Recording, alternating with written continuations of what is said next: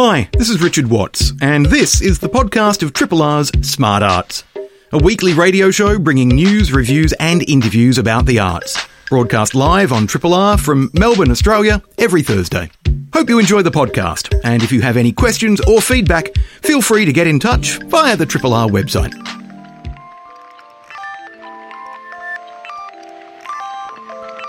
I really do think that, yes, how we are to one another engages the issue of power, of hierarchy, of prominence, of sexuality, of race, of class, all those things that have to be spoken together, that can never be separated.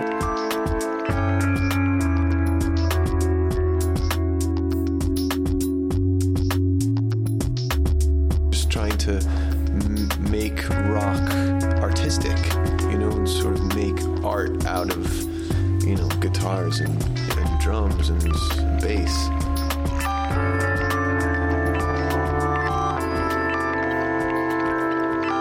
Smart Arts. News, reviews and interviews about the arts with Richard Watts.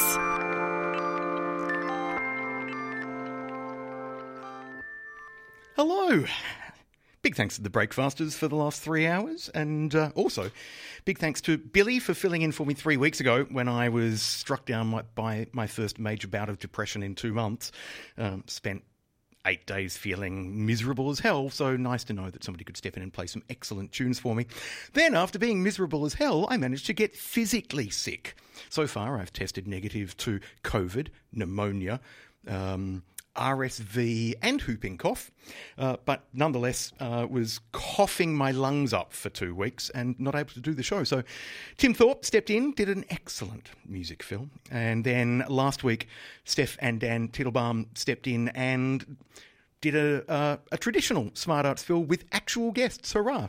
And so thank you all, and thanks to Adam, my producer, for not panicking when I texted him at, 7:30 in the morning saying I can't do the show today. And thanks to all my guests for their patience and understanding in rescheduling things. And thanks to you. I've missed you. It's nice to be back. On the show today, lots to talk about. We're going to talk about the upcoming remount of the production Yentl, which wowed audiences at Arts Centre Melbourne in 2022. It's been picked up by the Malthouse, so we'll be finding out very much about that in lots of detail in about 8 minutes' time. At about 9:30, I'm very much looking forward to chatting to the Irish band, the Mary Wallopers, who are touring in May this year, playing at the Northcote Theatre. And also on the show, we've got Science Museum at University of Melbourne. We've got the Melbourne Symphony Orchestra talking about new compositions, new music, exciting young composers, and more. So do stick around while I catch my breath, because I literally ran in the door about 1 minute before I was due on air because of the heat. I overslept through my alarm because I'd had a terrible night's sleep. Anyway, enough of me. This is a podcast from Triple R, an independent media organisation in Melbourne, Australia. Triple R is listener-supported radio and receives no direct government funding. If you would like to financially support Triple R by donating or becoming a subscriber, hit up rrr.org.au to find out how.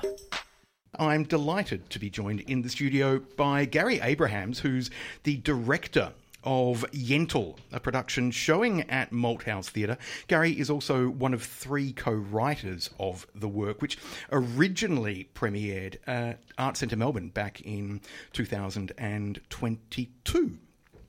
But also in the studio with us is Evelyn Krape, who is performing in the show in a variety of roles, but is also the co-artistic director of Kadima Yiddish Theatre. Now, have I pronounced Kadima? Kadima.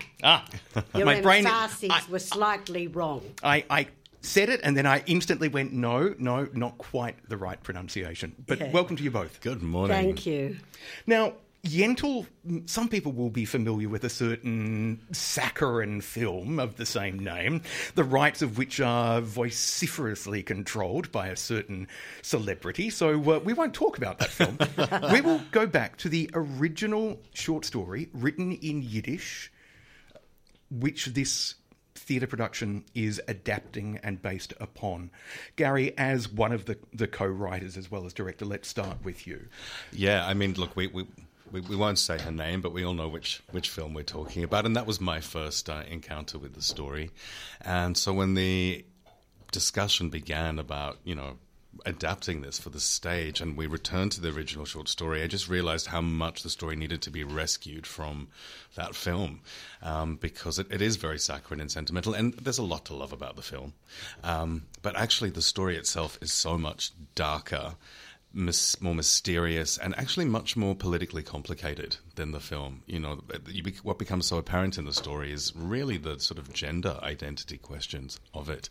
And it feels like such a contemporary conversation told through such an interesting lens.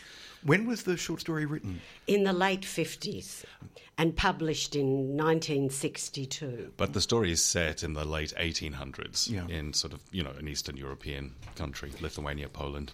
And concerning a young woman who wants to follow in the footsteps of her father, a rabbi, but can't because women at that time, because of religious taboo, are prohibited from studying. And so she masquerades as a man in a classic kind of tradition. There are echoes of some Shakespeare in Absolutely. this. There are some echoes of,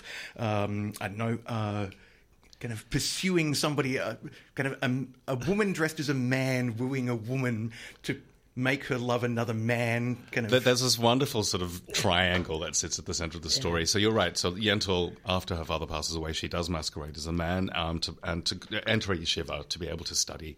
And there she meets Avigdor. And Avigdor actually starts to fall in love with Yentl, which is very confusing to Avigdor because he can't understand why he's suddenly having these homoerotic urges to this young boy, but he doesn't know that she's a girl. And then Yentl has to start wooing Hodes, who is Avigdor's ex-fiancée, and Hodes starts falling in love with Yentl, and Yentl's falling in love with Hodes. And anyway, there's this great sort of gender sexuality thing at the centre of it. It really does sound incredibly contemporary. It's amazing. And the other interesting thing about it, when you say it's like Shakespeare, the short story is 19 pages. It's not very long, but embedded in it, you have to discover, both as a reader, as a director, actor, writer, that there is so much of what Gary's just been talking about actually there, even if it isn't explicitly said. Mm. And people who know the work, have taught it in Yiddish, come to us and say, that's amazing what you've put up there on stage because you've taken it further than the story. And I say, no, go back and have a look. So, Yeah, particularly your character, I think. The story invents this character that Evelyn plays, which is based on, it's sort of this concept of your evil inclination. Not that it is necessarily evil. In Yiddish, it's the Yetzer Hara. And it's that part in all of us which wants to rebel and wants to push against the norms, and that can either be for the good or it's not necessarily good or bad.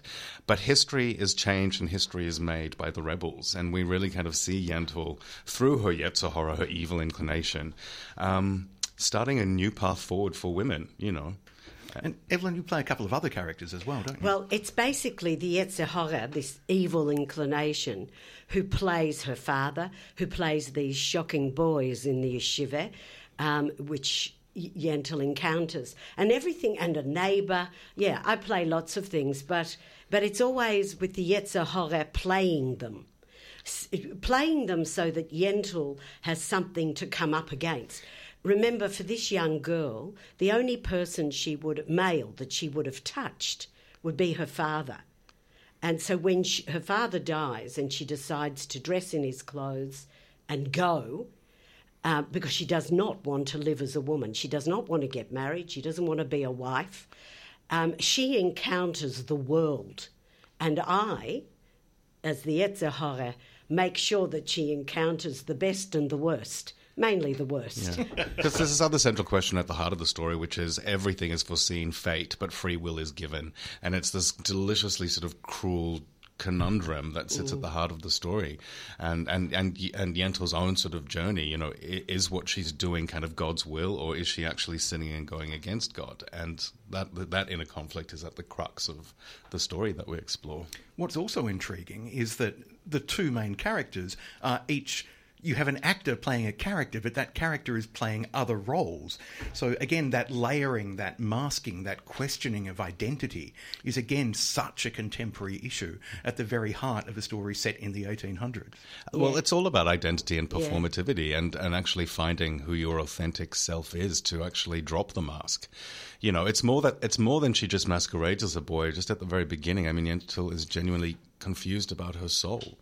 She, as Evelyn says... Her father says to her, you have the body of a woman, but the soul of a man. So we've got a trans kind of layer being added in, perhaps. If Isaac Bashevis Singer had been alive today or had written it today, would it have been a trans? It wouldn't have been that interesting if she'd been trans straight up. There'd be no drama. And it's about the subtext that makes it so fascinating, not and the discovery of that. But Yentl was apparently based on his sister. You know, his sister was sort of one of the springboards for the story because he had a sister who really wanted to study and was very angry all her life that she wasn't allowed to do that and given what men were given. Yeah, so it comes from a very kind of real place and his understanding of that. Yeah. That's true, yeah. Evelyn, what's it like to be remounting this production now in 2024 after its huge success in 2022? I think we're really lucky when we get to do a show again, particularly one that was, as you say, as successful. Well, because you 4.5 stars from Arts Hub. From the Age. Age. Arts Hub gave us 5. Yes, I was looking at the wrong review. 5 stars from Arts Hub, 4.5 stars from the Age. So, it's great because you do actually discover so much more, and we do have a new Yentl, Amy Hack, who is beautiful. She's gorgeous in the role. She is a very emotionally dynamic Yentl. She's fearless, which is great. But for me, because a lot of it is in Yiddish, and it's not just everyday Yiddish, it's quite difficult conceptual Yiddish. So it's been good to be able to come back and do all that again and to rediscover, who I am more than just pushing, I think, I've discovered more than just the evil side of this. Yeah. I'll also say sort of last time, we staged it just after COVID, just as we were coming out of lockdowns. So we actually, while it was a great success, we didn't have huge audiences last time. Because people were so nervous. Because people were really nervous, So it was a wonderful success, but not enough people got a chance to see it. So it's really exciting. And we're so thankful to the Malthouse for programming us this year so that, we people can see the work. Yeah. And I suspect it also takes on contemporary residents as well, given the current situation in the Middle East. And we have seen a rise of genuine anti-Semitism. I've seen neo-Nazi stickers, for example. So kind of that coupled with the fact that, and without wanting to rehash old history, the first time I visited the Melbourne Holocaust Museum in Elstonwick, the realisation that this is not just about the extermination of a people. This was about an attempt to exterminate a culture, a language, and that kind of, so to speak Yiddish now still has such great resonance and great power. And you've hit exactly on what Kadima is about as an organisation. Yiddish as a language was put on the UNESCO's list of endangered languages. But language contains more than just words. Language contains ideas, ways of thinking, and you're right, an entire culture. And what was so great about returning to the short story, old Yiddish culture is filled with its own superstitions, its own ghosts, dibbiks, golems, this very kind of like earth forest bound underworld. And it's great in this production that we get to explore all of that. And what's wonderful about Yentl in this story is that it has nothing to do with Israel. It doesn't, to kind of put it out there. It's set in a time in the late 1800s before Zionism was even a concept. So it sits completely outside of that paradigm, and it is an exploration and a celebration of a culture. But having said that, the way you phrase, the way you put it, Richard, it makes me want to cry, really, because we are putting Yentl there so that people who are so angry about what's happening and, as you say, are using language to distort what is actually true and not true. And us doing Yentl, for us, is really important so that we say to people, come and watch, come and listen, and look at what Jews are not necessarily Zionism, which is getting very confused with Jewish. That's where the anti-Semitism is sitting, in this ease with which people are going Zionist when they're really meaning Jew. So it's really important for us to put our work up there and say, you know, we have a humanity which you're overlooking. Come and have a look at what we're doing. It reinforces the value of art. Absolutely. That art, no matter what it's exploring, is a way to understand people. Art and theatre. I've used this phrase many times, and I'll keep using it until the day I die because I think it's a beautiful word. I don't know whether I came up with it or not, but theatre is an empathy machine. 100%. Theatre allows you to feel other people's feelings, to walk in their shoes. And theatre is actually at the heart of Yiddish culture. You know, back in the sort of 1700s, 1800s, it was Yiddish theatre that kind of led the way in America. I mean, Yiddish theatre is kind of the beginnings of Broadway. You know, because there were so many migrants, you know, moving out of Eastern Europe all across the world, they took with them their theatre, their stories, their music, their song. And it's kind of integral to sort of Jewish culture, that sense of storytelling and examining what it is to be alive, you know. And in fact, Yiddish was spoken by 80% of the 6 million Jews who died in the Holocaust. So that took an enormous chunk out of the Yiddish-speaking population. And there is a blossoming worldwide of Yiddish in communities that maybe you wouldn't expect. LGBTQI communities who are not necessarily Jewish are learning Yiddish because it's seen as a language of the dispossessed. And we kind of want to, you know, we want all sort of minorities and migrant communities to kind of do the same. You know, it's not that Yiddish necessarily needs to be so special. We want to encourage other smaller communities to kind of put their work out on the main stages. You know, Melbourne is so full of migrant communities and small communities who are very language-based and have their own culture and identity and stories, and it should all be on the main stages, you know, and shared with all. If you want to see Kadima Yiddish Theatre's remounting of their 2002 critically acclaimed play Yentl, it's on at the Malthouse Theatre from the 29th of February until the 17th of March in the Merlin. If you've not been to the Malthouse before, 113 Sturt Street, South Bank. It's right next to a large rusty-looking building. You can't miss it. Yentl is previewing, which means cheaper tickets, on Thursday the 29th of Feb and Friday the 1st of March, and opening night is Saturday the 2nd of March, with the season running, as I said, until March 17. Jump online, www.malthousetheatre.com.au, to book tickets to see what I missed out on in 2022. So I am personally thrilled. It's not like you've done it particularly just for me as a favour, but I am thrilled that Yentl is coming back, that more audiences will have a chance to see it, and that I too will be among one of those audiences once I get back from Adelaide Festival. Oh, so fantastic. I won't be at your opening night, That's fine. for which I apologise. Yeah. Great. So, thanks, Richard. Thank you both for coming in. Thank you. You're listening to a Triple R podcast. Discover more podcasts from Triple R exploring science, technology, food, books, social issues, politics and more. To listen, hit up the Triple R website or your favourite podcast platform. Coming up, we're going to find out about the Victorian premiere of critically acclaimed theatre production Counting and Cracking. Now, this premiered at the Sydney Festival a few years ago, and I was lucky enough to see it later that same year at the Adelaide Festival.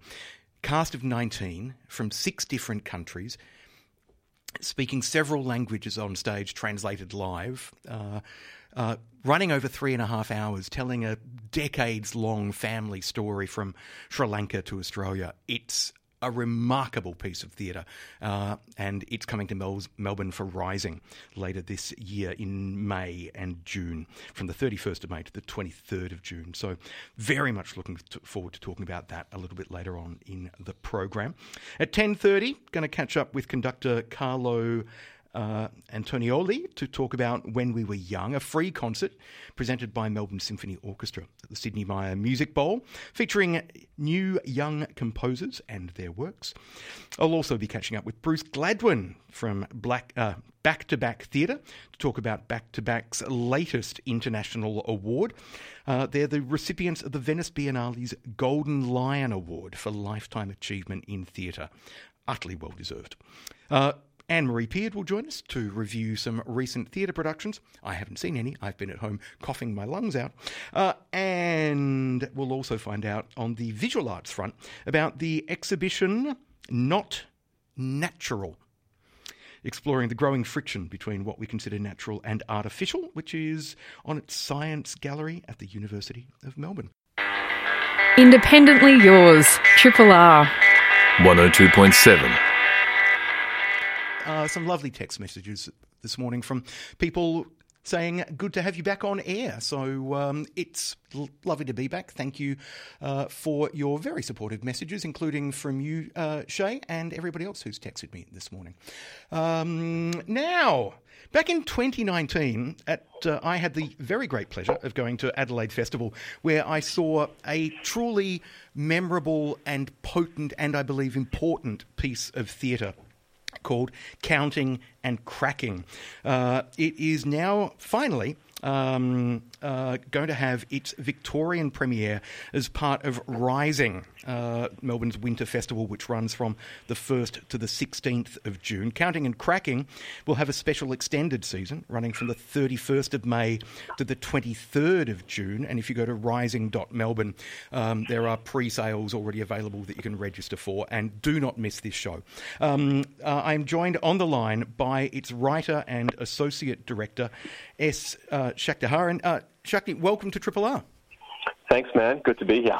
A delight to be able to speak with you, particularly given the kind of the emotional roller coaster that you and your collaborators took me through when I saw this play at the Adelaide Showgrounds. For people who are unfamiliar with Counting and Cracking, a brief synopsis, which I hope will do it justice. It's a family saga set across multiple generations, multiple decades, and moving between Australia today, Sri Lanka in the past, and back again, with 19 people playing multiple characters and spoken in multiple languages. Is that a fair elevator pitch? Yep, that's about right. Yeah, the actors come from 6 different countries too. Which, getting them to reunite for a remount must be a challenge. How many of the cast are new, and how many of them are the old cast returning?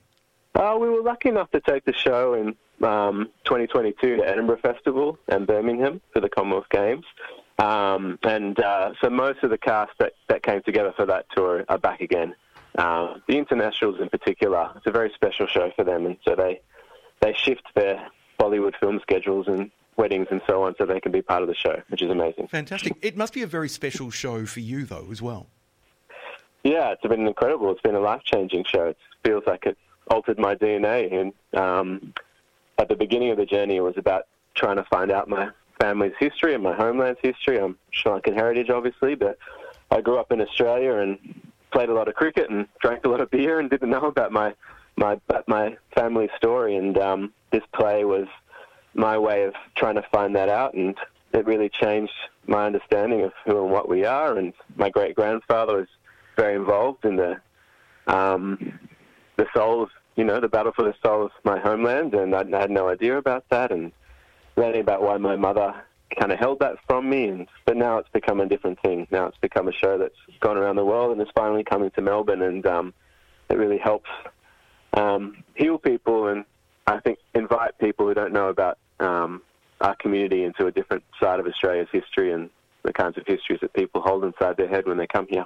One of the things that struck me on seeing it was just how resonant and contemporary a story this is. Contemporary about kind of every Australian, because regardless of whether you were born here or migrated here, kind of so many Australians come from overseas at some point in their lives, whether it's First Fleet convicts or kind of a wave of post-war immigration from Europe after World War II or from Vietnam after the Vietnam War and so forth. So you don't have to be Sri Lankan for this story to resonate whatsoever. The thing that resonated with me was just it's that beautiful thing about leaning into specificity.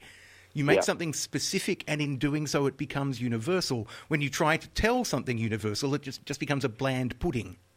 Yep, I completely agree. I mean, I had no idea how the story would be received when it first premiered in Sydney in 2019, and the the way it was embraced by white Australians was just amazing, and just hilarious stories of like a plumber coming over to an actor's house to fix their toilet and saying, "Oh, you were amazing in the show. I saw you in last night." And I think one of the things that is really beautiful about this show is we all have families with secrets in them, and we all fall in love with people we didn't expect to fall in love with, and we all have parents and grandparents that we don't know as well as we would like to, and it's a wonderful thing to remember that about our own lives for a very, very specific story about a world you might not know about.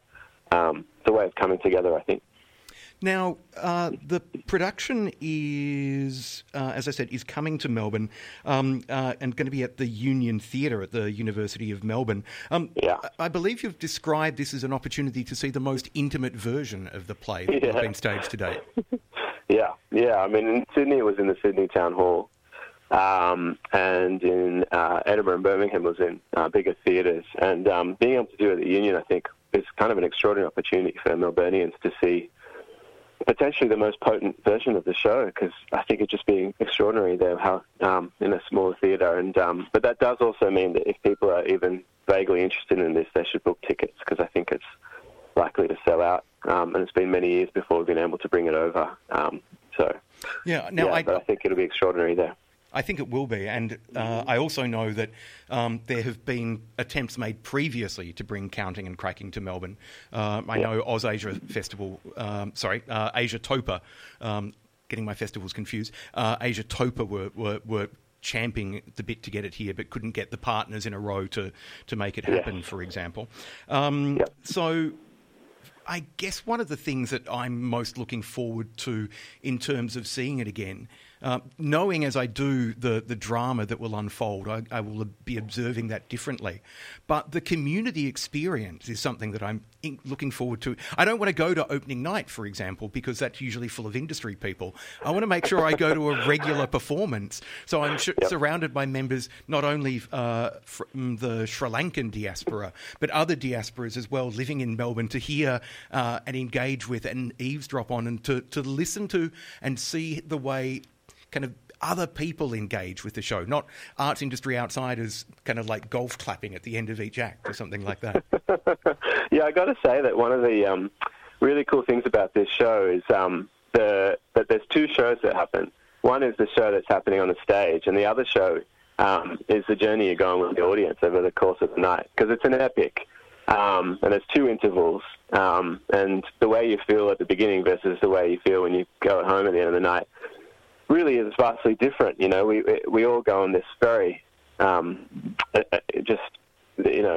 extraordinary multi-generational journey over the course of the show, and it's been really fascinating for me when people talk to me about seeing the show. They tell me two stories, one of how they feel about the show, and two of the friends they made along the way with the people they were sitting next to. And there'll also be a bunch of food options, Sri Lankan food options, and food trucks and so on around the venue as well. And so there's meals and dessert to be had in between. And I think that experience of watching with other communities is really important of this. And the Irish community, South African community, Middle Eastern communities all have very close lived experience to what we went through in Sri Lanka. And that solidarity between the different groups that come here is a very important part of the show.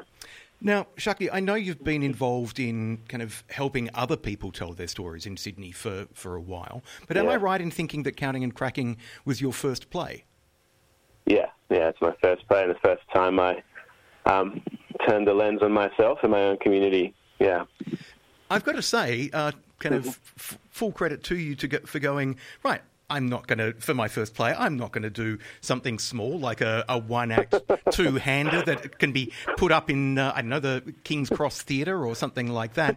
Kind of, let's do a 3.5-hour epic. I grew up inside the small to medium sector and as a community artist. I founded my own company, and they're still going strong in Western Sydney, and it's a testament to the power of naivety and innocence, Richard. I think I just didn't know about main stage theatre, and obviously I was aware those companies existed, but I was on the streets of Western Sydney, and that's where I was working and living, and that's where art was being created for me. And so in terms of coming back to writing my first Do What We Do, and, you know, our weddings go for a week and our temple festivals go for 2 weeks, and we have epic poems and epic songs, and the Mahabharata is, you know, I think one of the longest or maybe the longest text in the world. And so our culture and history is not afraid of long form. And I'm glad that I was too innocent to know how difficult that would be to make the show put on. But it's really important, I think, because the play has a philosophy about it, which is that, you know, it's more important to find people who disagree with each other and can deeply listen to each other than it is to decide who's right.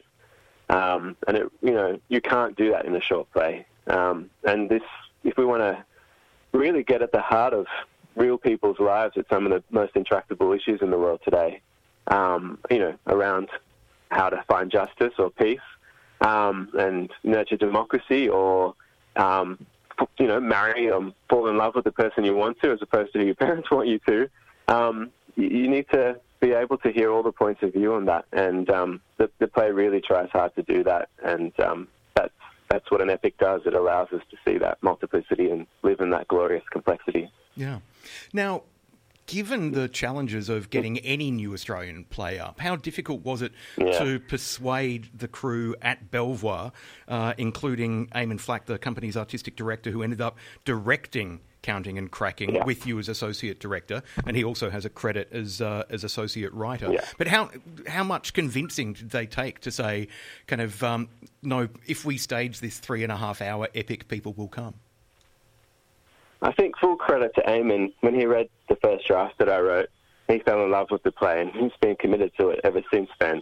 There's a middle scene in the play, which is about 30 or 40 minutes long, which is just the boisterousness of a Hindu wedding in a Sri Lankan front porch, and inside the boisterousness of all these people coming in and out, like it's like a Robert Altman film. It's you know, two people kind of very subtly and slowly develop a courtship and declare their love to each other. And, you know, he loved that theatricality. But when Eamon and I decided to commit to it and do it at the scale it deserved, it then became a very, very long journey. It took 10 years from starting to research it before it got on stage. It took 4 years to cast it. Like I said, they're from 6 different countries. And Belvoir would have gone under as a company if the Sydney season didn't go well. You know, they put everything on the line. Sydney Festival, Adelaide Festival came on board, and it's a miracle of a show. Like, it's not supposed to be what happens, this show. It's not business as usual, and everyone comes and sees it and says it's incredible and then says it's too hard to do, you know. And credit to Rising and University of Melbourne to being up for the challenge of putting on a miracle. But that's one of the privileges what we get to do as artists, is that we, you know, for a few weeks when the show's on, we get to make a miracle happen, and it's real. And it proves that seemingly impossible things can be done if different people come together and work together to make it happen.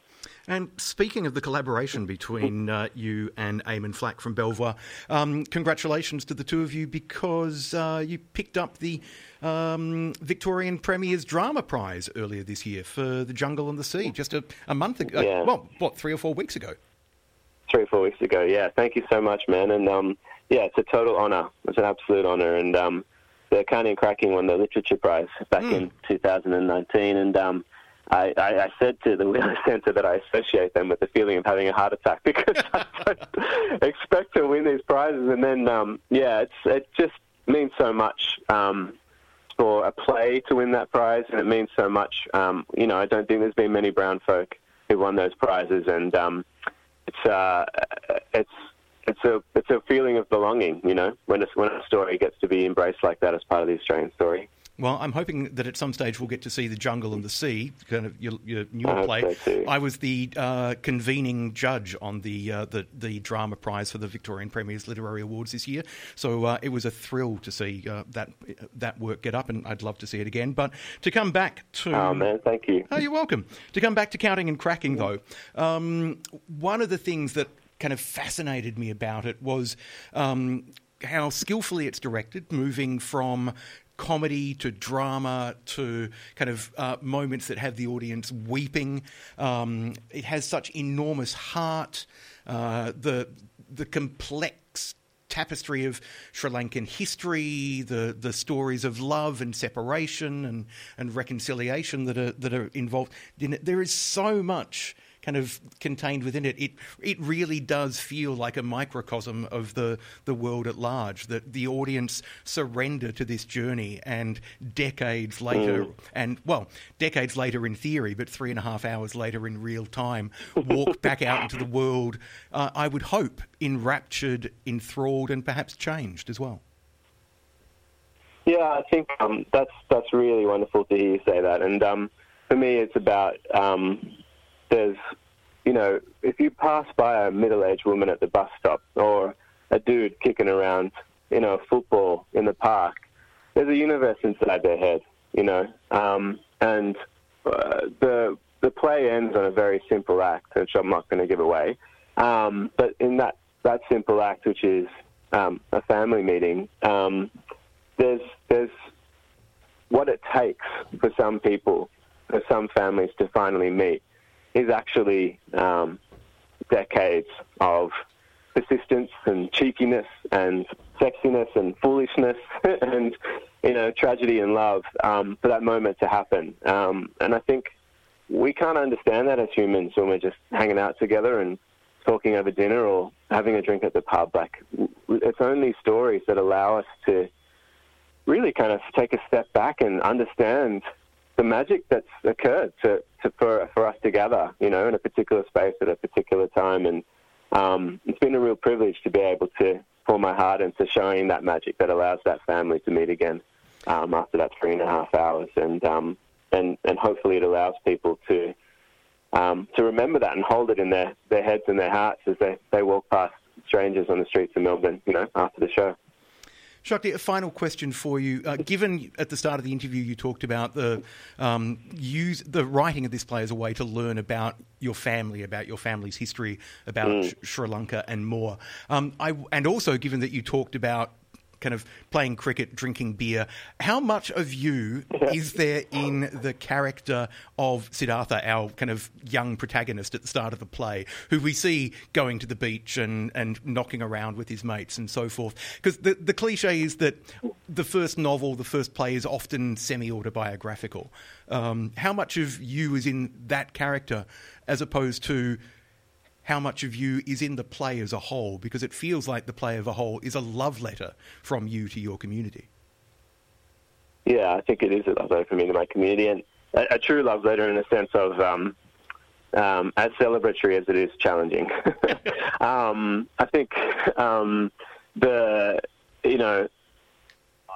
story of a young man who loves his mum and whose mum loves him, but the way they show that to each other is by almost constantly arguing, is very true to my life experience.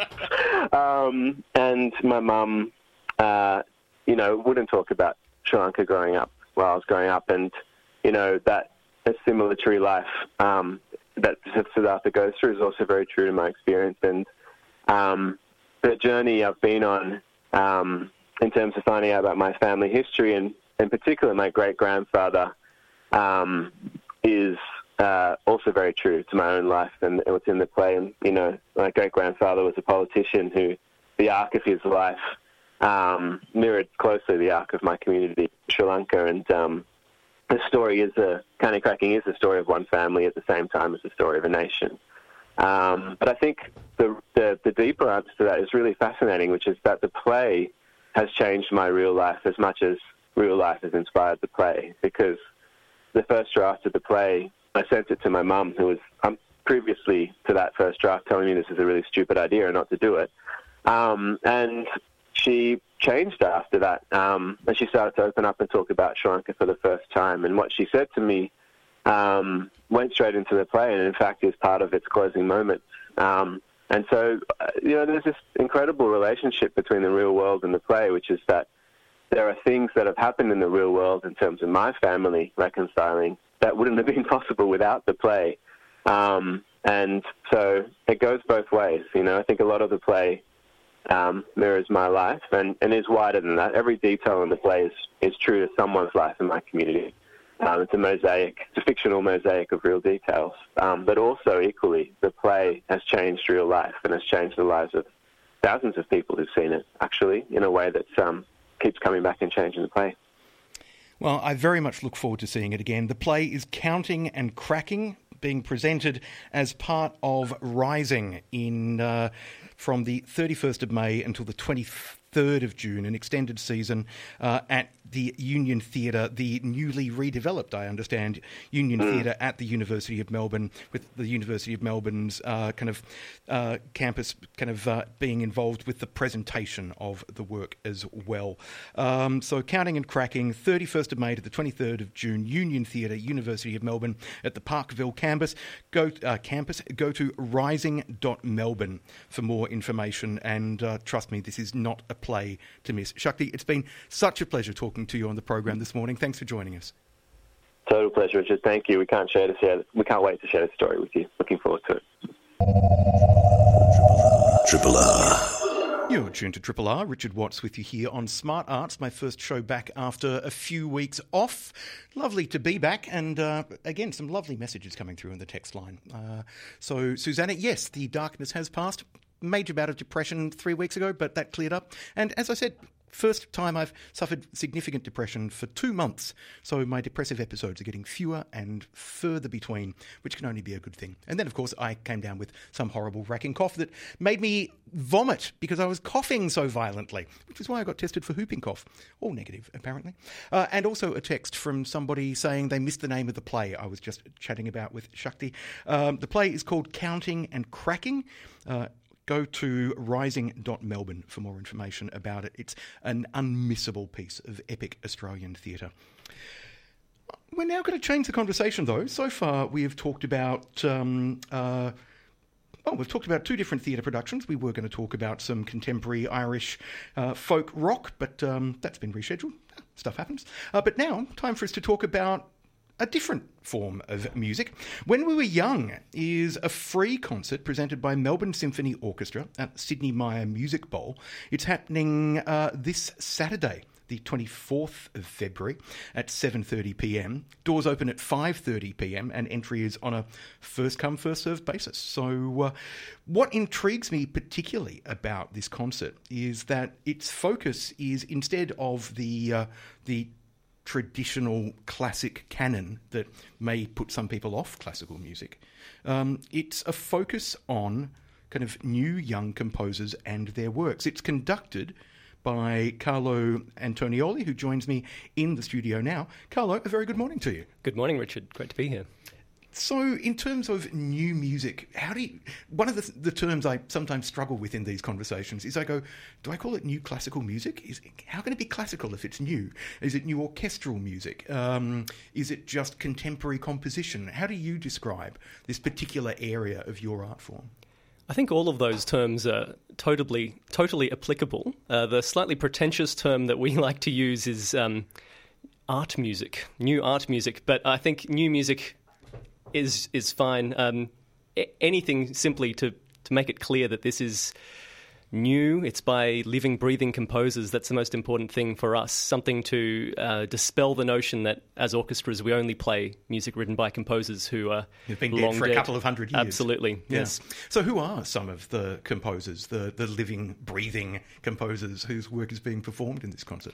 So very excitingly, we've got works by 2 young composers, Naomi Dodd and Alex Turley, both of whom are or have been the Melbourne Symphony Orchestra's Cybeck Young Composer in Residence. So Naomi Dodd is this year's Young Composer in Residence, and her work is part of the 3 commissions that she's being asked to write for the orchestra. And Alex Turley was our Young Composer in Residence in 2022. And this is a work that was written as part of those 3 works that was commissioned for him, but has been slightly delayed in its performance. So it's great to be able to have both of those works in this concert. In addition to that, we've got a work by something of an Australian legend of a composer, Matthew Heinsohn, who's very prolific. And his flute concerto, House Music, is being performed by the amazing Eliza Shepherd. who was the Young Performer ABC Young Performer Award recipient in 2022. In terms of the musical kind of palette and tone that they're working with, tell us what audiences can expect to hear. Yeah, so there's, interestingly, a very broad range of inspiration and sound worlds that they draw upon.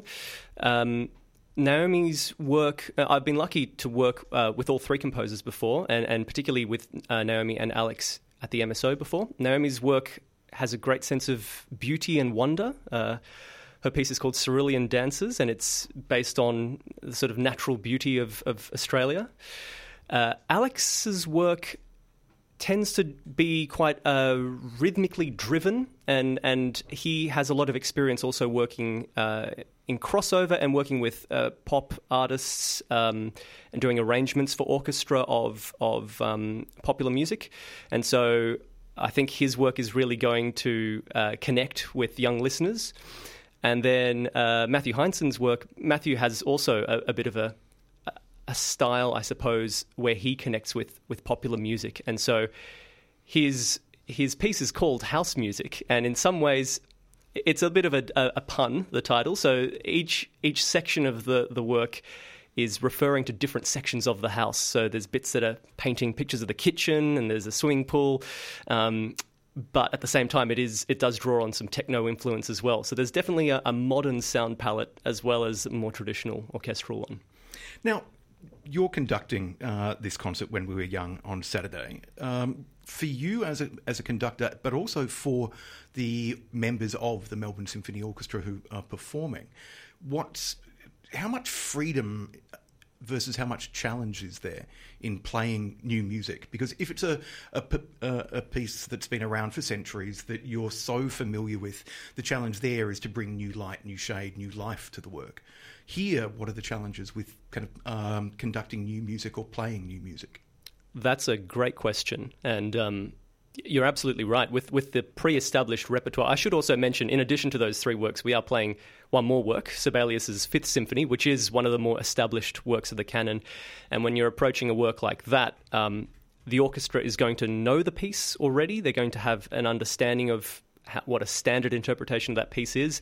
And as a conductor, I suppose you're coming in and grappling with the body of interpretation that exists before you and saying, what do I want to say? How do I put my stamp on this? With new works, it's absolutely a different challenge. Usually there's no, unless the composer's given the conductor a sort of audio MIDI mock-up or demo, there's no recordings to listen to, so there's no way of quickly understanding and interpreting that work without having to pore over the score and look over every detail because the notes haven't been played before. For the musicians, it's a question of, as quickly as possible, trying to get all of that new information in their heads and try and figure out how the piece goes. And luckily, we had a rehearsal on Monday and we have more rehearsals tomorrow. And so the orchestra is already fully on board with those works and really excited to play them on Saturday. When I speak to theatre directors, for example, about a new text, one of the things that's exciting is sometimes working directly with the playwright to massage, to modify the playwright sitting in the rehearsal room to go, actually, that line just doesn't land the way it did in my head. Let me rewrite it for you. Is there a similar opportunity with orchestras, conductors and composers to workshop a new work together? Absolutely, yep. And tomorrow we're going to have all of our composers actually in the rehearsal room, and so we'll get the opportunity to do just that. But yeah, there's nothing quite like actually being able to go to the source and say, what do you think about this bit? What does this bit mean? I have this idea for this bit. Do you like that? Unfortunately, we can't call up or email Beethoven and Mozart nowadays, which actually... I don't know. I was just thinking, break out the Ouija board? Exactly. Well, actually, in some ways, that's a convenient way for us to put our own interpretation on things and not need their permission to get away with our own ideas. But yeah, there's nothing quite like working with composers who are actually there in the room, for them to be able to hear the music, see the musicians in front of them. It's a much more organic process, and I think that will be palpable on Saturday. Now, Carlo, how long have you been conducting for? That's an interesting question. I started out working with school groups when I grew up in Sydney, and so probably I would say about 10 years, just over 10 years, I think, yeah. And how does one become a conductor? Because if you play an instrument in school, there's a progression, a clear progression and path ahead of you. You can go, okay, well, I've learnt flute in year 9, I will pursue this now because this is my passion as an instrument. But yeah, how does that work for a conductor? Because do you just pick up a baton in high school one day and start waving it around and go, oh, this feels natural? I could probably talk for about an hour on this, but I guess the short version is there used to be a bit more back in the day, a bit more of a defined progression for conductors. Quite often they would come from piano players who'd work in opera houses as repetiteurs, as the sort of training pianists for the singers, and they would work their way up to becoming sort of assistant musical director of a production, and then when the main musical director is sick or something happens, they would step in and they'd gradually work their way up through that progression. Nowadays it's much more mixed bag of different ways to get into conducting. So there are composers, for example, who would conduct their own works, certainly still piano players, but a lot more orchestral musicians who spend some time in the orchestra, see the person up the front waving the stick and going, I reckon I could do a better job of that, and then giving it a go. For me, I was still in school, and actually I was a saxophone player, which is not traditionally an orchestral instrument, but I think I grew interested in conducting all the way back in school, and my school band director encouraged me into it. And so while I was studying saxophone at Sydney Conservatorium, I was also trying to find ways to pursue conducting, and I think more and more that became an itch that I wanted to scratch. I was interviewing Benjamin Northey from the MSO a couple of years ago now about the art of conducting. Specifically, I think it came up in the conversation about conducting the orchestra when they're performing a live score for a film. But there was just a point in the conversation where, as interviews sometimes do, they go off on a detour. And I asked about the physical vocabulary of a conductor. And he told me that one of the challenges for an orchestra working with a new conductor is to read the body language of that conductor, because every conductor conducts in a slightly different way, with different emphasis, different gestures. And that struck me as, that quite literally blew my mind, just thinking, I've never thought about this before in terms of the art of conducting, and because every dancer has a different dance style, every musician has a slightly different kind of way of playing, for example, of breathing, of fingering, whatever it may be. But to realise that an orchestra has to, every time a new conductor comes in, they have to go, I think I know what that gesture means. Have I got it right? Talk to us about that, about working with an orchestra and working with them so they can read what your body language, your gestures, your emphasis, so they can bring out from the music what you're asking them to bring out. This is definitely one of the more fascinating facets of the work that I do, because conducting is largely a non-verbal means of communication. Obviously in rehearsal we have the opportunity to stop and talk about things, although musicians would prefer that to be kept to a minimum and for us to keep playing as much as possible. But in concert you don't have that opportunity to talk.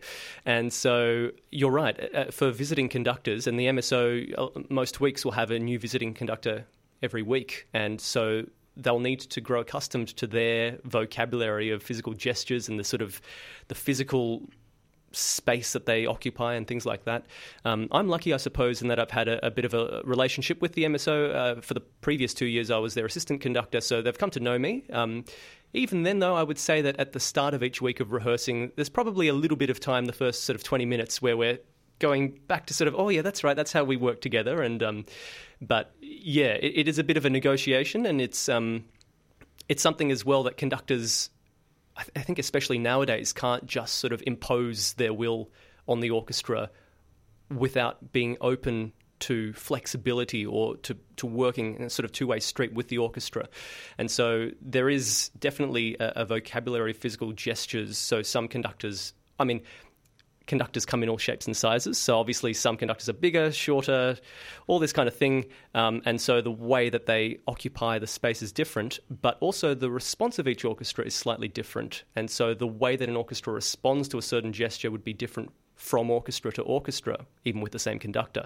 And so, yeah, definitely the first little bit of a rehearsal is this getting to know each other, which sometimes can go disastrously wrong. I've seen that happen before. That's a slight bit of risk, but when it works really well, that's an absolutely beautiful sweet spot. Conrad, where did that come from? Carlo, to come back to When We Were Young, happening at the Sidney Myer Music Bowl this Saturday. You just mentioned that idea of getting to know each other.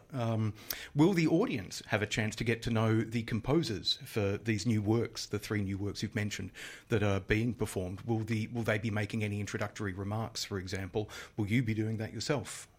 Absolutely. I think one of the beautiful things about this series of... So in addition to this Saturday, there's MSO puts on these series of free Sidney Myer concerts each year, one of which happened last night, and there's another one happening next Wednesday.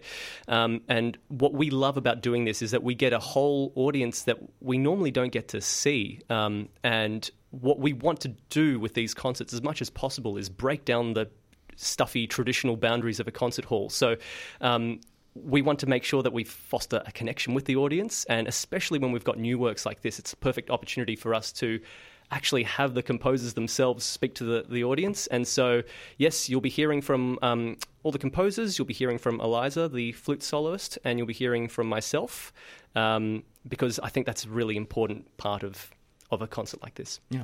And we should also mention that as part of the concert this Saturday, there'll be a curtain-raising event by Melbourne Youth Orchestras.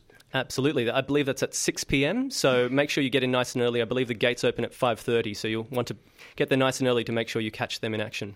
Also, bring a picnic rug, a picnic, and settle in for what I'm sure will be a rather delightful evening. When We Were Young is a free concert performed by Melbourne Symphony Orchestra, the MSO, at Sidney Myer Music Bowl. It's on this Saturday. And as Carlo said, yes, gates open at 5:30 p.m. The MSO starts performing at 7:30, but while people are waiting, then yes, an opening event by the Melbourne Youth Orchestras, which for any budding young musicians in the audience, a chance to see perhaps their peers performing and to go, oh, there really is a career path that I can follow. I could be playing with the MSO in another 10 years or something like that. That's a bonus, I guess, to coming along to see the concert as well. Absolutely. And in fact, later in the year, I'm going to be doing a joint program with the Melbourne Youth Orchestras and Melbourne Symphony Orchestra. So that definitely is a big part of that progression. I've been chatting with conductor Carlo Antonioli about When We Were Young. If you want to find out more about the concerts, you don't have to book. You can just go to www.mso.com.au to learn more about When We Were Young, presented at the Sidney Myer Music Bowl this Saturday at 7:30 p.m. Gates open at 5:30. Carlo, thank you for coming in. Thanks so much, Richard. This is a podcast from Triple R, an independent media organisation in Melbourne, Australia. To find out more about Triple R or to explore many more shows, podcasts, articles, videos and interviews, head to the Triple R website at rrr.org.au. You're tuned to 3RRR, and it is my great delight to welcome Bruce Gladwin, the Artistic Director of Back to Back Theatre, on the phone. Bruce, a very good morning to you. Good morning, Richard. Now, you have, I imagine, been celebrating a little along with the amazing Back-to-Back ensemble because Back-to-Back have won yet another international award. Yes. Yeah, no, we've been, it's been pretty joyous and celebratory here, and the actors quite happy and feeling pretty chuffed and quite honoured, really, to pick up what's called a Golden Lion as a part of our presentation at the Venice Biennale, which will take place in late June, early July. So the full title of the award is the Venice Biennale Golden Lion Award for Lifetime Achievement in Theatre. Now, that's a pretty kind of prestigious award. People may be familiar with the Venice Biennale's kind of visual arts awards, for example, but I suspect not many people know that other art forms are awarded Golden Lions as well. What does it mean for you and the company in terms of this sort of international recognition? What does it say about all the hard yards and the hard slog that it has been to run Back-to-Back over the years and to create provocative, rich, challenging, beautiful work? Well, look, I think it's a real tribute to the actors who have been, many of them been working in the ensemble for 15 or 16 years, and really forging that collaborative relationship with each other and other guest artists that work with the company. And they've really done the hard yards on the road, touring. The company can be on tour for up to about 20 weeks of the year. And we will perform here in our hometown of Geelong and obviously in Melbourne and other capital centres in Australia, but also we're on the road a lot in Europe and North America and in some degree Asia, and presenting the work at major festivals or presenters, and really building audiences not only in Australia but across the world. And I feel really proud of them that they have the capacity to do that, because I think it's, in some ways, it's easy to think it's an easy task and it's quite a joyous task, which it is, but it's also quite hard. And they've got great stamina and capacity for it. I think, obviously, with awards, there's a sense of recognition in terms of the quality of the work, and so it's not just work person-like qualities. It's really about, elevating the actors and the company in terms of the thinking around exploration of new theatrical form, bringing ideas to audiences that are kind of relevant and challenging and contemporary. It's a total delight to have your work acknowledged in that way. Now, as you said, the award is kind of linked to the fact that you'll be performing in Venice later this year. You're also, I understand, performing in Geelong, and you've got an upcoming season in Melbourne too. We've got a new work which is called Multiple Bad Things, and that will have a short season at the Geelong Arts Centre in April, and then the company will take that work to Brussels for the Kunsten Festival, and then back and doing a season at the Malthouse as a part of the Malthouse program, in May. Not too long for us to wait to see it then. For people who already know and love Back-to-Back's work, what kind of commonalities, what threads, beyond the ensemble themselves, will they see in this latest work? Yeah, okay. Well, well, for me personally, it's going to be great, because I'm not directing this work, and it's one of the first works really in the company since my tenure where we're having someone else directing the ensemble. So I'm going to really have the pleasure of being an audience member with this one. And it's really, the work will be defined by the ensemble as a really rich, the company, I just have to totally reiterate this and emphasise, the company doesn't make its work on its own, and there's such an incredible suite of collaborating artists who all work within the kind of independent and small to medium and theatre ecology of Victoria and Melbourne that really feed our work. And there's some amazing designers and composers and artists working with us on this work. I don't know, I'm really curious to see it. There's a lot of new voices feeding into the work, and it'll be really a great concoction to see, what the result will be. Do you think the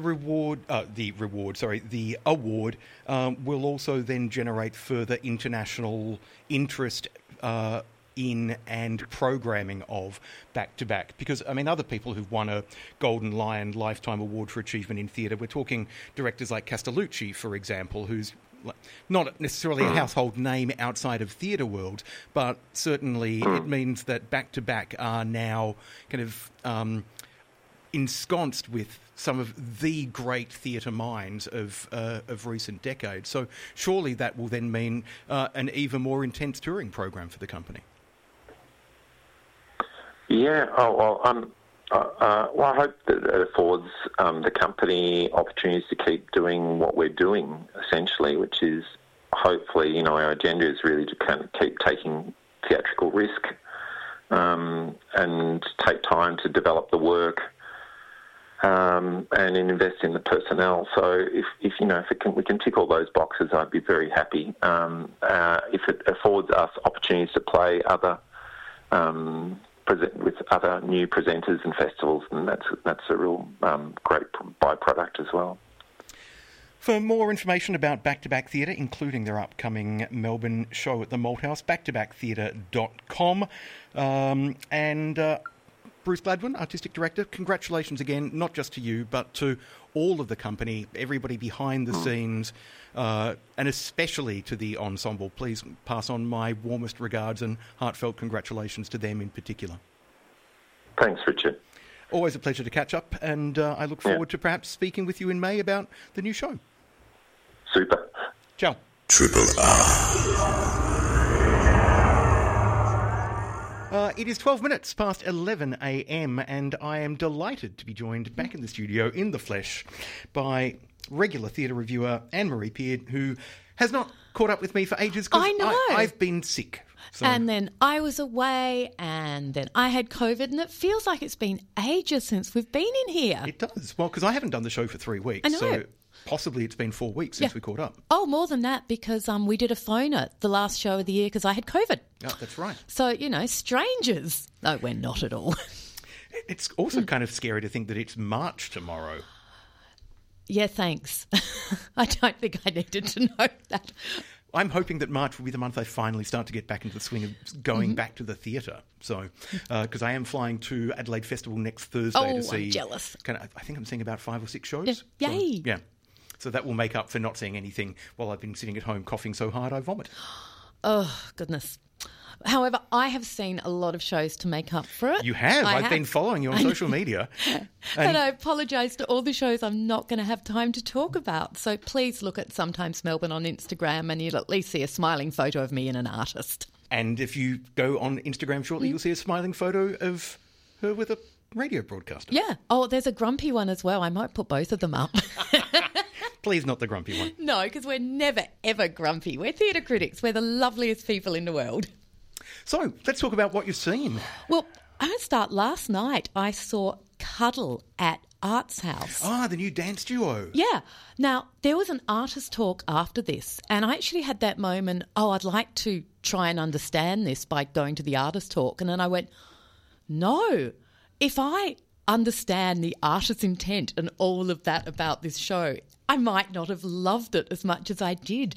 Part of the experience sometimes of contemporary dance is just take from it what works for you. So I didn't go to the artist talk and I still absolutely loved it. So it's by Harrison Ritchie Jones and who dances with, Michaela Tanchev. So it's 2 people. I'm actually going to just read part of Harrison's artist statement because they say it far better than I could. So, Cuddle uses humour and absurdity mixed with hardcore technique to strike a unique balance between not knowing when to laugh, feel scared and be moved. It's like, yep, I sure felt that. Michaela Tanchev and I dedicated ourselves to learning and mastering various forms of partner work. We learned moves from ice skaters, took classes in martial arts like jiu-jitsu and judo, practiced contact improv, rodeo barnyard, Latin dance, wrestling and many more abstract references, only to start to mix and blend them together to amalgamate movements and invent new forms of forms. So I've never seen choreography like this. And I was sitting there going, what is going on? I'm recognising bits. Is it wrestling? Is it partner dance? Is it swing dance?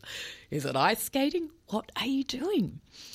And they have taken all of these things and combined it into something brand new. And physically, it is so intense and so precise that you're kind of scared, are they going to get through this? If one of them gets dropped, what's going to happen? But go back, I will talk about the very beginning of this piece. So we're in the North Melbourne Town Hall. Some people are sitting on the floor, some are in chairs, some are standing up. We're around a square. Yeah, kind of, which is something that intrigued me. Yeah, could be a boxing ring, could be a wrestling ring, could be anything. And what we get is film. So there's screens on either side, and we're in the back of a car, and there's a camera there looking at these two bodies who are in balaclavas. They're huge, and they've got red jackets and jeans. And, you know, we see the car, it's outside Arts House. And before they get out the car, they cuddle. And they have some wire cutters with their balaclavas and everything covering their faces. And they don't stop cuddling. So they get out of the car, they wire cut, they get into Arts House, they roll up to the door, they get into the theatre. And in this time, they have never let go of this embrace. We don't know who these people are, what they are. They're both, you know, padded up underneath their clothes, so we've got no idea. And then these squeaky noises start. And you figure out they're padded up with squeaky toys all underneath. It sounds as bizarre as it is. So a lot of the sound is their movement with this incredible dance and movement going on with squeaky toys. And as the show goes on, you know, we see more of what's going on underneath, and a lot more happens, and, you know, the squeaky toys disappear and a lot more disappears. But you are continually intrigued as, I'm loving this. I'm fascinated by it. What you are doing is something I have not seen before in dance, which is now I know this combination of everything. And it's awesome. So that's on until Sunday. I highly recommend it. Don't try and understand it. There's a lot more that you could understand, read the artist statement and all of that. But, yeah. Sounds fabulous. It's fabulous. There's a tactile tour and audio-described performance tonight at 7:30 p.m. It's also on Friday at 7:30, Saturday at 7:30 and Sunday at 5 p.m. That's Cuddle at Arts House at North Melbourne Town Hall. You might not like it, but my goodness, I still think you're going to really get something out of this. And it's only 45 minutes, so even if you don't like it... I love that. Yeah.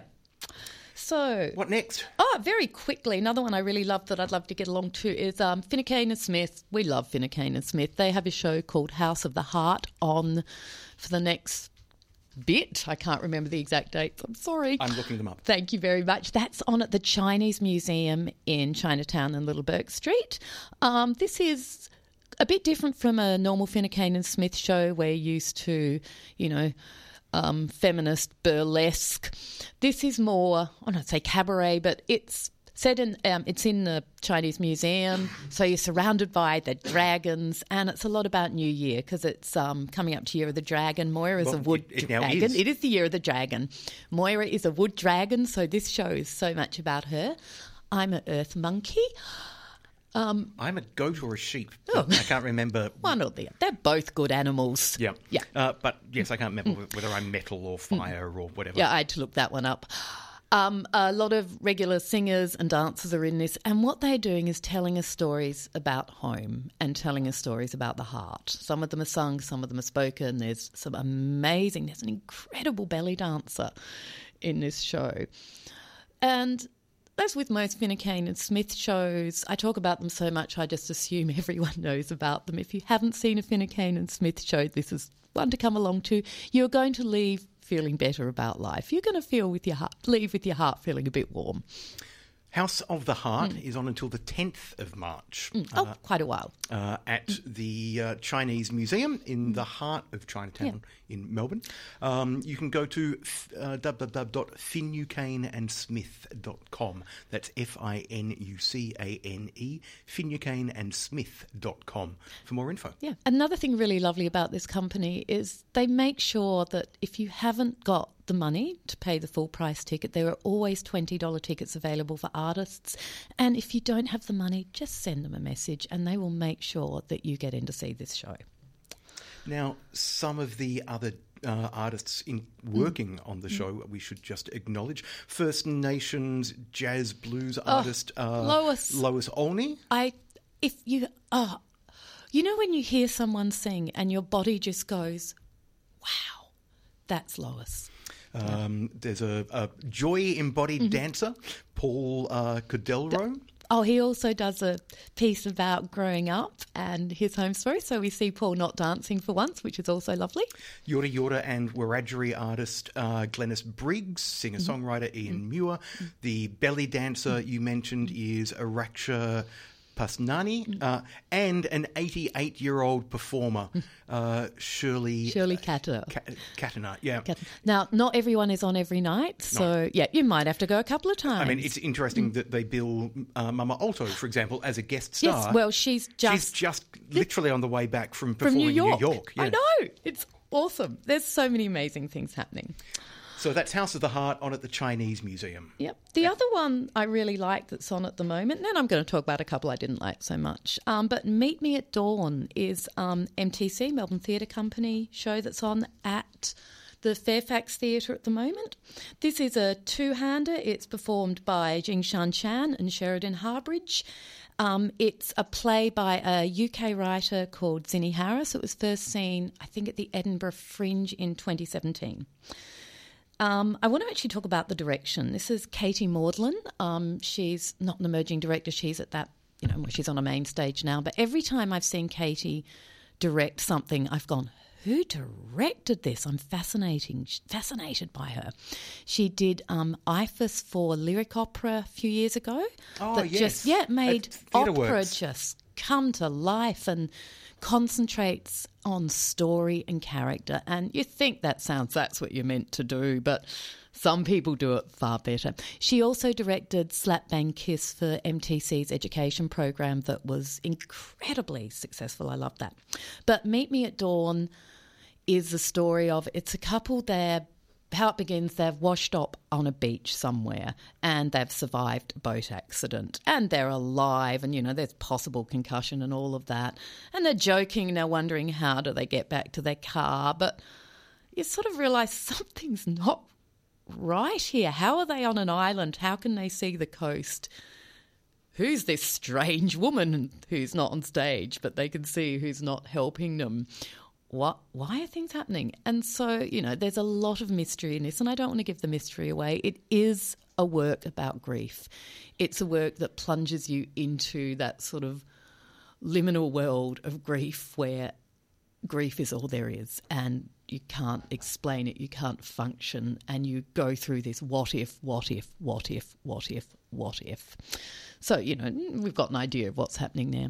But what I really liked about the direction of this is it's a play that's got a lot of mystery in it, but as an audience, we discover what's going on as the characters discover what's going on. So we're not ahead of them and we're not behind them. And that just brings us so into their experience so much more. So, MTC show, Meet Me at Dawn, that's running till the 16th of March. And is on in the Fairfax studio at Arts Centre Melbourne. So nice and intimate, beautiful performances by the two actors.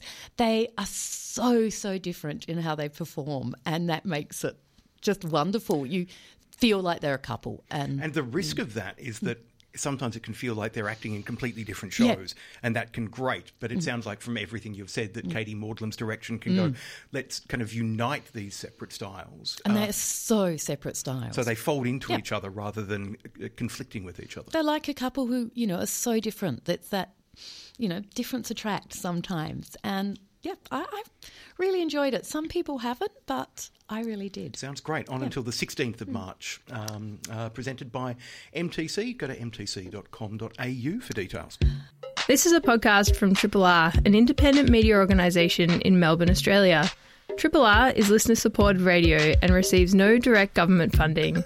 If you would like to financially support Triple R by donating or becoming a subscriber, hit up rrr.org.au to find out how. Now, there's also a couple big musicals on at the moment. One that opened night before, was Rent. Now, that's on at the State Theatre Company. This is a production that's had a smaller season run in Sydney, then it moved on to a bigger stage. And it's on a massive stage at the State Theatre. The theatre that does not do music well. You can't hear the lyrics properly. It's not a venue designed for music, even though we have opera there, we have musicals there. But that's a whole other conversation. Now, it's massive standing ovations, people cheering. Every single performer in this show is stunning. Like, there were some beautiful performances. I cannot fault the performances. And I think if this was a concert version, I probably would have been raving about it. But I spent the whole night going, why does this show not work anymore? And Rent, as a piece of music theatre, okay, it went to Broadway, it won a Pulitzer, it won Best Things in the Best Things, it won a Tony Award, the Things Awards in the 90s. However, if you don't know the story of Rent, it's by a writer called Jonathan Larson. He wrote Tick, Tick, Boom, and he wrote Rent, and just before Rent opened off-Broadway, he suffered, it was a heart condition, and he died. It's heartbreaking. Oh, goodness, I can't believe I went that. His heart broke. Awful story. Amazing young man who probably would have gone on to create some incredible musicals. They never lived to see the success of Rent. So what tends to happen in music theatre is when shows open off Broadway, they become successful, they move on. But get workshopped. They get worked.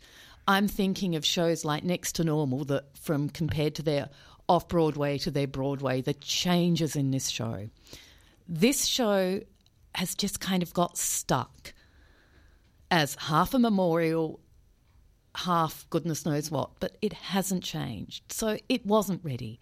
It's a lot of very complex story. It's all stuck together. You don't know what character you're wanting to follow. You're confused by plot.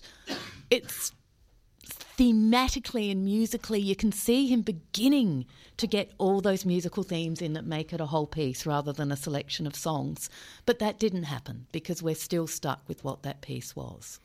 The other thing that I found with this production, and I do find with a lot of contemporary productions of Rent, okay, this was a story, so 93, 94, I think it was first seen.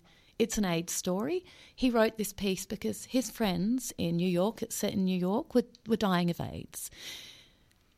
And it's got a lot of gravitas in it. There is one death in the show, and there are other characters with AIDS. And I was just reading the original production, or the original work of it, as pretty much all of the characters in this had caught AIDS through however means, it doesn't matter. So what held this piece together for the audiences, particularly in the 90s, was knowing that all these young, amazing people who we're watching on the stage and watching their lives are going to die. And watching it back from now, we know, yeah, they didn't make it probably. Some of them might have, some of them might not have. So what's missing from this production was that depth, that heaviness that says this is actually a sad story. Even though there's so much positivity and so much love in it and, you know, some amazing music in it, incredible performances, but we're missing that depth that says this was a time where young people particularly were dying painfully and horribly, and they were being attacked for how they caught their illness. So for an AIDS piece, I would have liked to see a bit more in it. And we're comparing that to a show finished a couple of weeks ago called Inheritance that was on at 45 Downstairs that was also set at that time. And my first reaction was, oh, goodness, you're all too young, you weren't there. And then I kept watching this and going, yep, you really understand this. And there's this incredible line in Inheritance that a man who's middle-aged by this stage, someone's, you know, accusing him, okay, they're a right-wing weird person, and they just said something about you as a gay man, and he just looks at them and says, there are no gay men my age. And it just goes, yeah, this is what this play's about. So The Inheritance captured that, Rent does not. I think we might see The Inheritance again. I really hope we do. It's sold out. I really enjoyed it. Now, yes, certainly there have been some mixed reviews. Have there ever? For Rent, I haven't read the Age review yet, but I did enjoy the Guardian review by our mutual friend and colleague Tim Bern, who does not hold back. No, he does not hold back. He did not like this production. He gave it 2 stars. I can assure you I saw Tim after the show, and I think he was generous in his review compared to his actual opinion. I wasn't. I didn't dislike it. I found a lot more in it than he did. There's a wonderful paragraph that I want to read, and we're going to have to wrap up in a sec because my next guests are out in the green room. But more disturbing is Larson's relationship with tragedy, marginalisation and victimhood. Despite many of the characters in Rent suffering from HIV, it is only the black trans character, Angel, played with vibrancy and charm by Carl de Villa, who dies, a kind of eulogised sacrificial lamb. One small but telling scene has a homeless woman castigating Mark, the protagonist, for filming her. It's a remonstration against Larsen's tendency to appropriate human suffering for his own self-aggrandisement. Ooh. But it goes nowhere and is never mentioned again. It reads less like self-admonishment and more like a Freudian slip. So, yeah, honestly, I think if that show had the opportunity to really develop, it would have been... But it's won a Pulitzer Prize. People love it. But this is the thing. It kind of like, did it win a Pulitzer Prize because it was great or because of the myth? The myth. And the tragedy of it being written by an artist who never got to see it finished. Who died and, has that beautiful song about however many minutes you count the year that we all love. Anyway, look, we should wrap. Don't not see it. And I was going to say, just read Tim's review of Groundhog Day as well, if you're thinking whether you should see Groundhog Day, except I liked it much more than Tim again. Rent the musical is showing until the 7th of March at the State Theatre at Arts Centre Melbourne. Anne-Marie, thanks for coming in. Thank you. Good to see you again. You too. Lovely and I can't wait to hear about your Adelaide Festival experiences. I look forward to sharing that with you in a fortnight's time. Independently yours, Triple R. 102.7. Something else that it sounds like it would be fun to get along to is Not Natural, which... every time I announce that, I kind of want to take on some kind of Mr. Bern style voice and kind of like wiggle my fingers in a certain way, and either that or pretend I'm some kind of rampant homophobe just to get the intonation right. Not natural. Anyway, it's an exhibition at Science Gallery at the University of Melbourne, exploring the growing friction between what we consider natural and what we consider artificial, which is a topic that I have long loved, because when people say, oh, but that's not natural, I go, well, neither is wearing polyester, and look at it. Ugh. But for that matter, flying in aeroplanes and glasses. So, yes, if you've got a problem with things not being natural, go and live in a cave naked, please. I'm joined in the studio by co-curators Tilly Boleyn and Bern Hall, who are going to chat about all things unnatural and natural with me now. And a very good morning to you both. Good morning. We are delighted to be here. Yeah, lovely to be here. Thanks, Richard. So, Tilly, let's start with you. Tell us about the concept, the seed. Yeah, absolutely. So it's really an exhibition that's all about asking questions and inviting people to come in. And just like you say, humans have been manipulating and changing the world around us for a really long time. But now, what's able to be done is rushing along in leaps and bounds. And what the exhibition is about asking is, just because we can, should we? And really asking our audience to figure out how they feel about the questions that are raised and where they sit on the spectrum of whether it's okay or not. That notion of should we just because we can is something that instantly springs to mind when I think about one of the works in the exhibition, Bern, which is the thylacine de-extinction, which is something I think dear to many Australians' hearts, that notion of going, oh, we killed the thylacine, could we bring it back? But the question is, again, should we?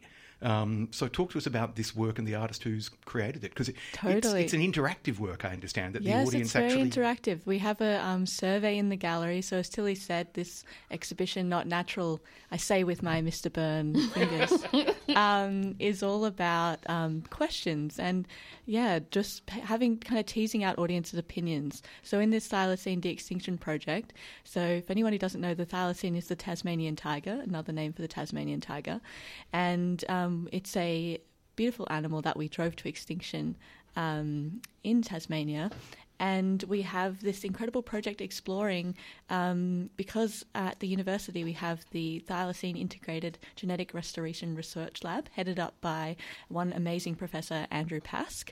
And in their research, part of their broad overarching goal is to de-extinct the Tassie tiger.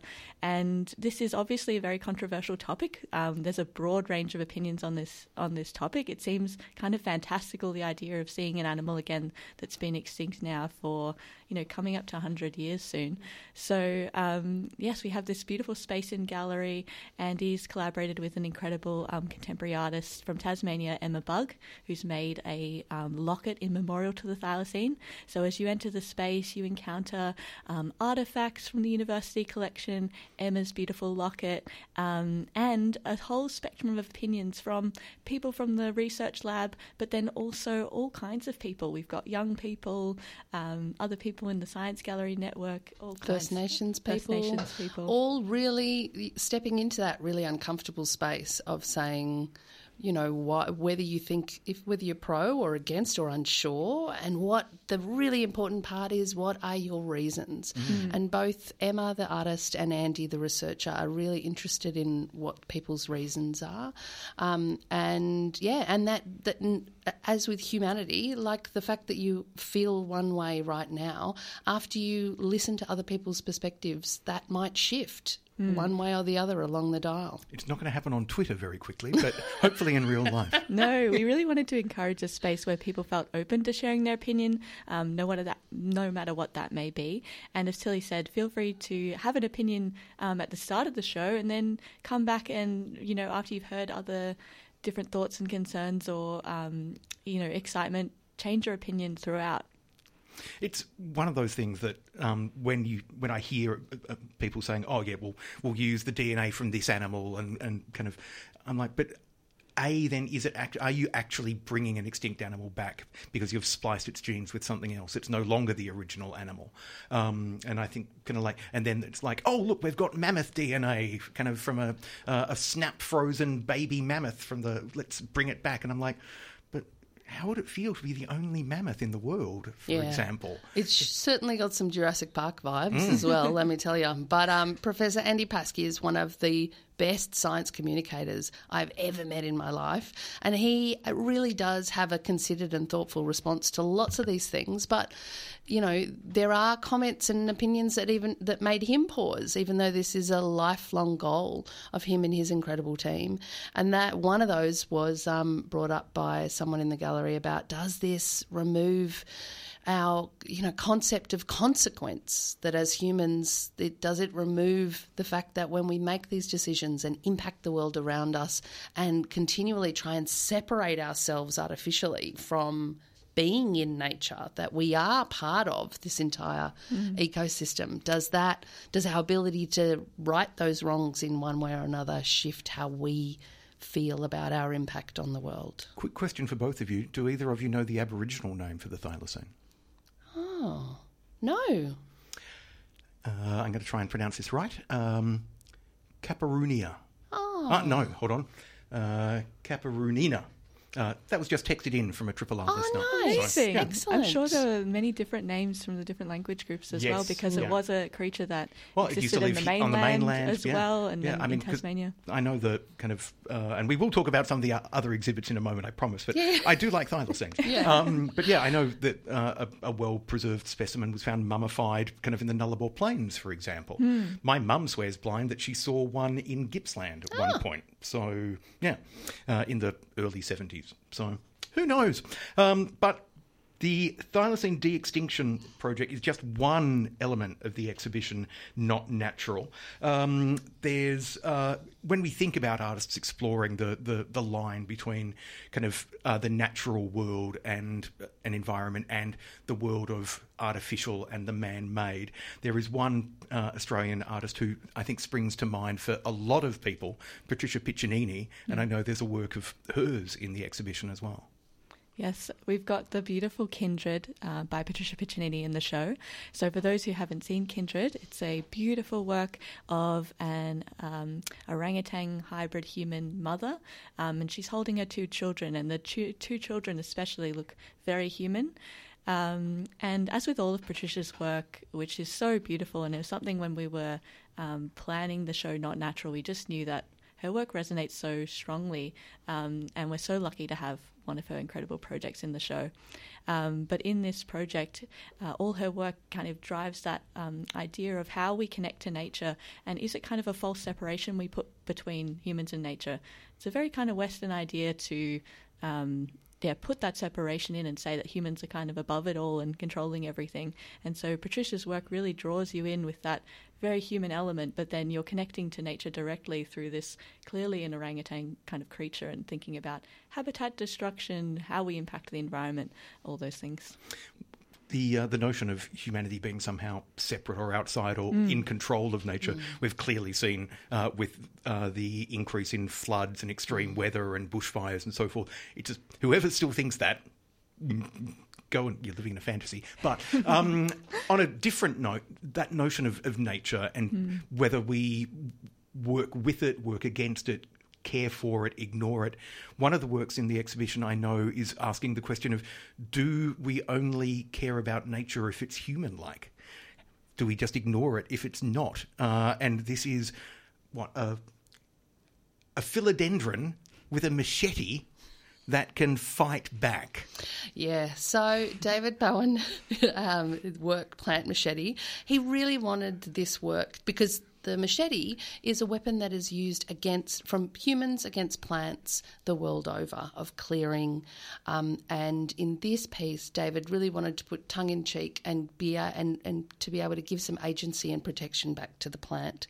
So the plant has a bunch of EEG sensors on its leaves, and then it is connected to a robot arm that is just keeping humans at bay. David wanted to be really clear it wasn't condoning violence of any kind. It is just giving some agency and some space, giving this philodendron that can gently weave the machete around just to keep visitors very much out of its way. I was going to say, you wouldn't want to get too close. No, and I mean, I also wouldn't want to give that power to some of my houseplants that sometimes you killed our brothers and sisters. Yeah, they'd be out for revenge at my house. Oh dear. But the piece itself is incredibly safe. You're kept at a distance as well by these beautiful barriers within the gallery, and you can stand back and watch this philodendron, just taking a stand and keeping us just at arm's reach. Now, I mentioned Twitter a moment ago. Anybody who uses Twitter, or X as it is now called, or TwitX, or Zitter, which I think is pronounced shitter, would be familiar with the notion of spam bots.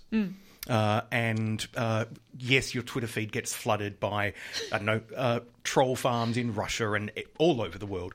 But here, the notion of spam bots has been taken to a new level, thanks to the artist Neil Mendoza, allowing spam to communicate. Like yes. Tins of spam. Tins of spam. That talk? It kind of has to be seen to be believed. I'm going to try and describe it as best that I can.